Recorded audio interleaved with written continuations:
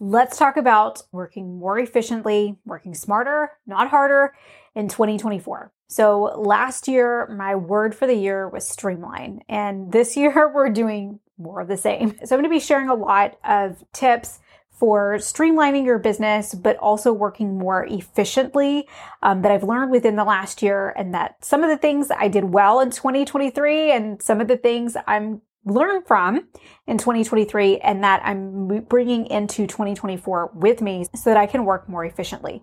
I think we all want to work more efficiently because we all have a limited amount of time. I'm a stay-at-home mom, full-time stay-at-home mom. I have people who help me run my business. I'm not doing it alone, but I have 10 different revenue streams at this point in my business. So I have to be very strategic with the time that I have and plan very well. Otherwise, I'm going to be working on the weekends. I'm going to be burning the midnight oil, and none of that can happen. And I'll tell you, we're getting close to the end of the month. As I'm recording this right now, I'm less than a month away from having my second child, hopefully, knock on wood. This child comes on time and we're less than a month away. But with that being said, I'm looking at maternity leave, trying to manage all of that and really making sure that my business is running as efficiently as possible without me having to be super hands-on. And so even though I'm not still in the classroom, I don't have the exact same challenges. When it comes to time and time management, I have to be extremely efficient in the same way that you do. And I have to learn how to prioritize.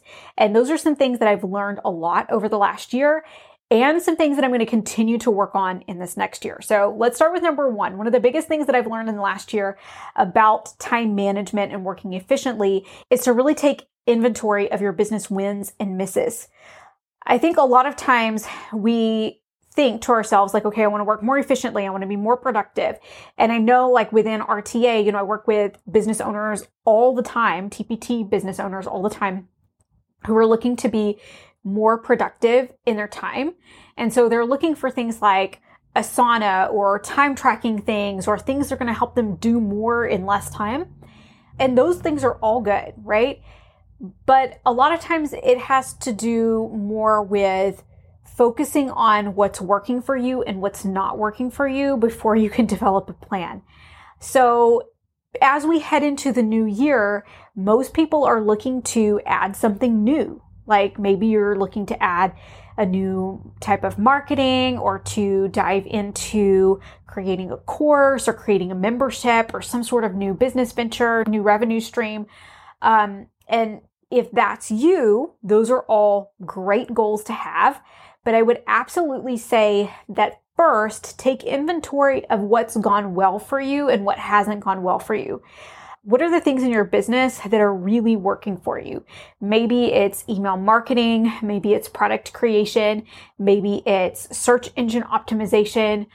Maybe it's organic traffic from your blog.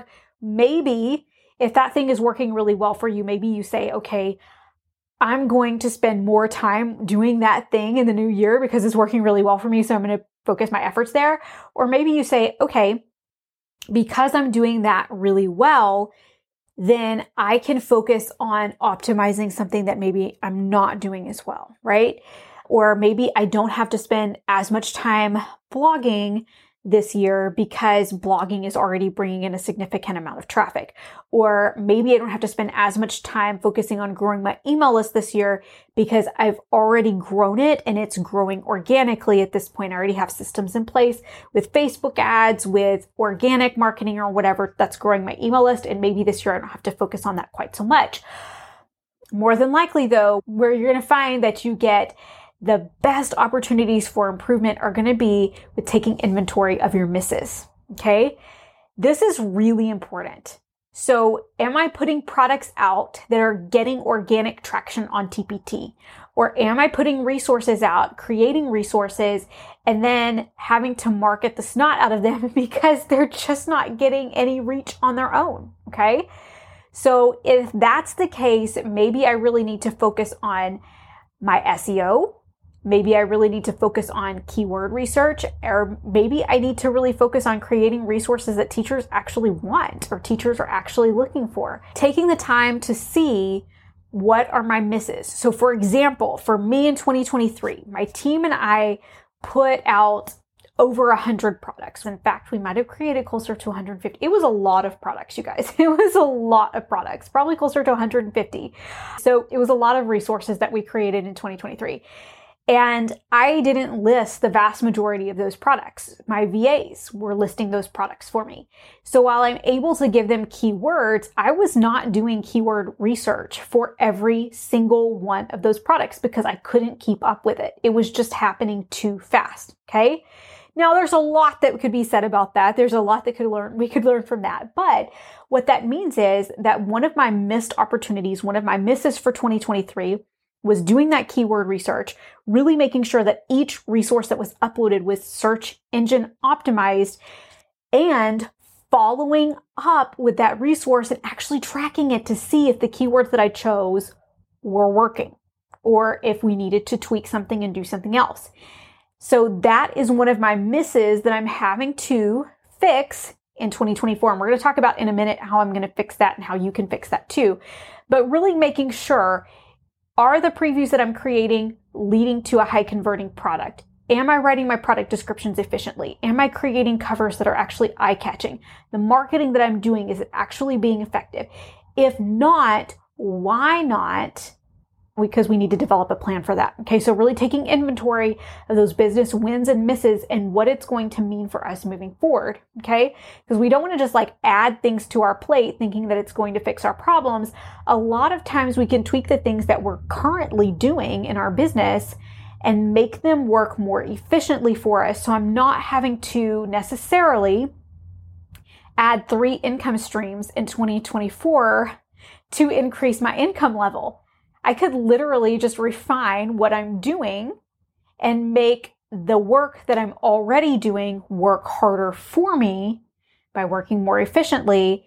And then I'm not having to go out and to find additional income streams to bring in more income. Okay, so working smarter, not harder.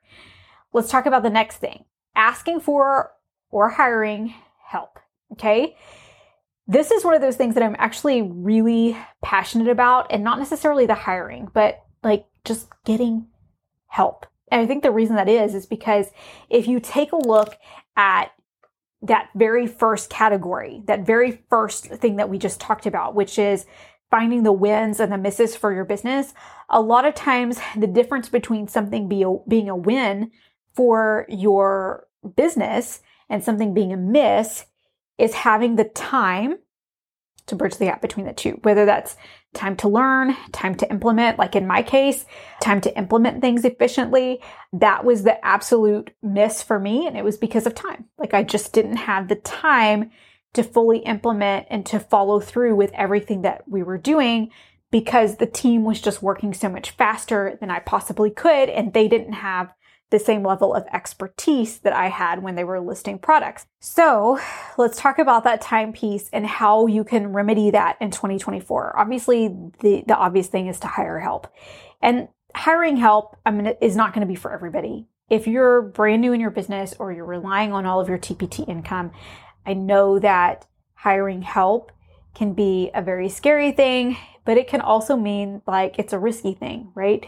Because if you need that income to live off of, then paying somebody and not being sure whether or not you're going to get your money back on that or how long it's going to be before that starts to really pay off income-wise is kind of scary, right? So I'm not saying that hiring help is going to be the solution for everybody because I just don't believe that. And I think that you can hire too fast in your business, and hiring help should never be something that's stressful. Like, am I going to be able to pay this person, right? But asking for help. I think that this is a really big one. And I'm going to say this, but I'm with the knowledge that this does not apply to everybody. Okay. But if you're in a position where you have great friends, you live around, you have family, you have a community that is willing and able to help you, maybe help you by watching the kids, maybe they even are able to help you do things within your business and are willing to do that for free. Everybody's situation is different. Then ask for help. And like for me, I'm really guilty of, like I have family members who would be willing to come over and to watch my kid for a few hours every now and then so that I could knock out some tasks or get ahead. But I just haven't taken advantage of that, right? So that's something that I definitely want to do in the new year. But one of the things that we've done in the last year and a half in our family is really utilize my husband. Like my husband is a really incredible help. And I think sometimes people don't utilize their spouse in a way that they could, or maybe they're not sure how to ask for help, or they're afraid that if they ask for help, then there's going to be a certain expectation in terms of like, is that business making any money? Or am I just like watching the kids for an entire weekend while you work? So with that, here's what I would say worked for me and worked for my family is that we sat down and we said, okay, we had a nanny. She was incredible. I couldn't love her more. She couldn't have been more incredible. But the thing about it is that she was getting to a place where she was ready to work a little less part-time, go back into the business world and kind of work there. And so what my husband and I did was we sat down and we said, okay, either we have to hire another nanny or like we're going to have to change up our family routine and we're going to have to adjust roles and responsibilities. And so we sat down and we planned out our day and it actually worked really, really nicely. My husband was able to say, yeah, I'll watch her for 2 hours first thing in the morning. My daughter gets up pretty early, so he'll watch her for 2 hours before he goes to work. And those are the 2 hours that are set aside for me. And then I also have nap time, quiet time to fill in the rest of the gaps. And that gives me a solid 4 hours a day at least to work where I don't have to worry about childcare. Every now and then I'll have to work in the evenings, but most of the time I'm able to fit everything into that 4-hour time slot. And it really took us sitting down. It was something that I didn't really think was possible because my husband works full time. So it was something that we weren't expecting would work. But when we really sat down and looked at it, it made a lot of sense. And so sitting down with your spouse or with a family member and saying like, hey, is there any way that I could get some help? Or maybe it means hiring help. So hiring somebody to help you clean the house. Or maybe it means your spouse taking on additional household tasks, taking on responsibility of cooking dinner or getting the kids out the door in the morning so that you have a little bit more time, something like that. But really just sitting down and having those conversations within your community. This could also be a really great opportunity to trade with another mom friend. So maybe you say on this Saturday, I'll watch your kids for a few hours and take them to the park while you get to work. And then next Saturday, you take my kids to the park and I'll work for a few hours. So just kind of trading things out. It doesn't always have to mean hiring. It doesn't always have to come from family or from a spouse, but whatever you can do to try to get a little bit more time can be extremely beneficial for your business and really help you fill in some of those gaps in your business and help you meet those goals. Let's talk about the next part 3. Develop SOPs or standard operating procedures for you and your team. So even if you don't have a team, I know I used to think like standard operating procedures were basically just for your employees or for your team members, but no. Standard operating procedures can be for yourself and then ultimately for your team if you add a team member later on down the line. But this really goes back to number 1, identifying those misses. Where am I missing the mark in my business? And where is the work that I'm doing not working for me? So I mentioned earlier that I know that there is an SEO problem with a lot of those newer resources that were put out on the market that my VAs uploaded for me, and I didn't search engine optimize them myself. So having a standard operating procedure for myself and or my team to make sure that I am hitting all the marks that I need to hit. So maybe it looks like making sure that keyword research is done, creating a checklist for every single product, and making sure that with every product I'm going through and I'm marking things off the list. Sometimes we're in such a hurry to get the product uploaded, to get the thing done, to write the email, whatever, that we're really not following best practices, even if we know what best practices are. So in my case, making sure that the keyword research is done for every single resource, making sure that that search engine optimization is done all the way through and that the product is gone over with a fine-tooth comb when it's uploaded is going to be really important. The next thing that's going to be important is making sure that I follow up on that product within 30, 60, 90 days, within a certain period of time, to make sure that those keywords are working, to make sure that the keywords that I've chosen are working well for me, to make sure that that product cover for that new product line is actually getting me clicks, and to make sure, for example, that that product is converting and that that preview is performing for me. So making sure to take the time and put it on the calendar. That can be part of my standard operating procedure, or your standard operating procedure for a product, is that when I list a new product, I set a reminder on my calendar to check on the status of that product in 30, 60, or 90 days, just depending on how long I think that product is going to need or how often I'm going to be able to do that. But making sure that I set an alert on my calendar so that I know to come back and I know to check on that resource and I don't forget about it, okay? So making sure to follow through. This can be the same for marketing. Maybe your click-through rate for your email is really low, or your conversion rate for your email is really low. So develop a standard operating procedure for writing that email and making sure, like, did I link to this product at least 3 times within this email? Or did I keep the email short and sweet? Did I write too long? Did I go back in and make sure that I only have one call to action? Really just creating a list, a standard operating procedure for writing that email, creating those graphics, putting out that content to make sure that you're not forgetting the basics every single time that you do that task. Okay, so creating those standard operating procedures for yourself and maybe for your team, or ultimately for your team. Okay, and number 4 is a really big one that I think we often miss the mark on, and that is at the beginning of the year, scheduling your big, scary, and new goals on the calendar, like putting them on the calendar. When am I going to work on this goal? And when is this goal going to be completed? And the reason that I mentioned this as part of working smarter, not harder, is because a lot of times we'll have a really big goal for the new year. Like maybe I'm going to launch a course this year, or I'm going to launch a membership this year, or I'm going to create a website this year, build a Shopify, like whatever that goal is.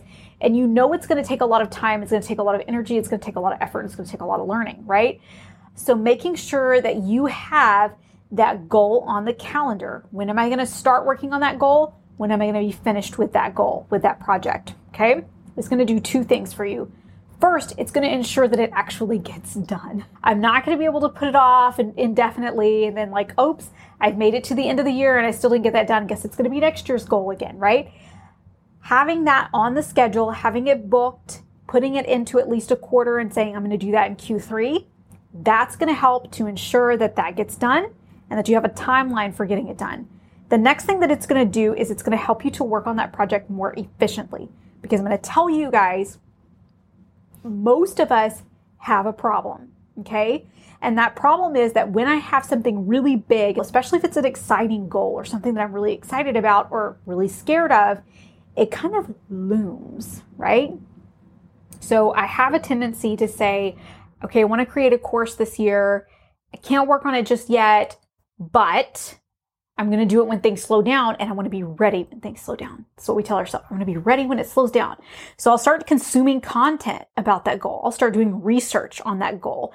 I'll start watching YouTube videos, reading articles, consuming all of this knowledge and information, conducting all of this research, fitting it all into my head and storing it up for a later time. Now, there's a couple of problems with this. The first thing is this can be a major distraction from the things that I should be working on when I can't work on that goal, right? So if I know that I can't work on that course, on creating that course until this summer, or I can't work on that new membership until the fall, then I shouldn't be spending Q1 focusing on that project that I can't get to for many months down the road. I should be spending Q1 focusing on things that I can do right now that are actually going to make me money now and help move my business forward now. So I shouldn't be wasting time consuming content and trying to keep knowledge inside of my head for a later date. I should wait until I get close to, or I'm able to actually implement that knowledge and put it into place and work on that project. Okay. So schedule those big, scary new goals, Put them on your calendar so that you don't have to worry about them. You don't have them looming and they're not a distraction for you the rest of the year. All right, you guys, I hope you have some really big goals for 2024. And I can't wait. We're going to be talking about big 2024 goals with a lot of different TPT business owners in all different stages of their business with all kinds of goals. And I absolutely cannot wait for you to listen in on those conversations. We're going to start those conversations next week right here on the podcast. Cannot wait for you to listen in on those coaching calls. Thanks so much for being here. I'm going to see you guys right back here next week. If you want to learn more and grow more with me, then you can find me inside of Rebranded Teacher Academy. Rebranded Teacher Academy is a low-cost monthly membership that gives you access to my entire course and content catalog, from courses for brand new TPT sellers like Selling 101 to more advanced sellers inside of strategic growth, Ditch the Overwhelm, a quick start library where you can pick any topic that you would like to learn more about, watch a short video, and then immediately implement what you learned with a corresponding workbook. But what RTA members tend to love most are the monthly challenge and strategy sessions, where every single month I give you step-by-step strategies that you can implement inside of your business in the form of a fun monthly challenge that helps you move your business forward every single month. If you want to learn more about Rebranded Teacher Academy and how you can become a member, you can find more about that down inside of the description. Thanks so much for listening today. If you enjoyed this podcast, I would love if you would share about it on social media and help other TPT sellers find it too. I'll see you right here next week.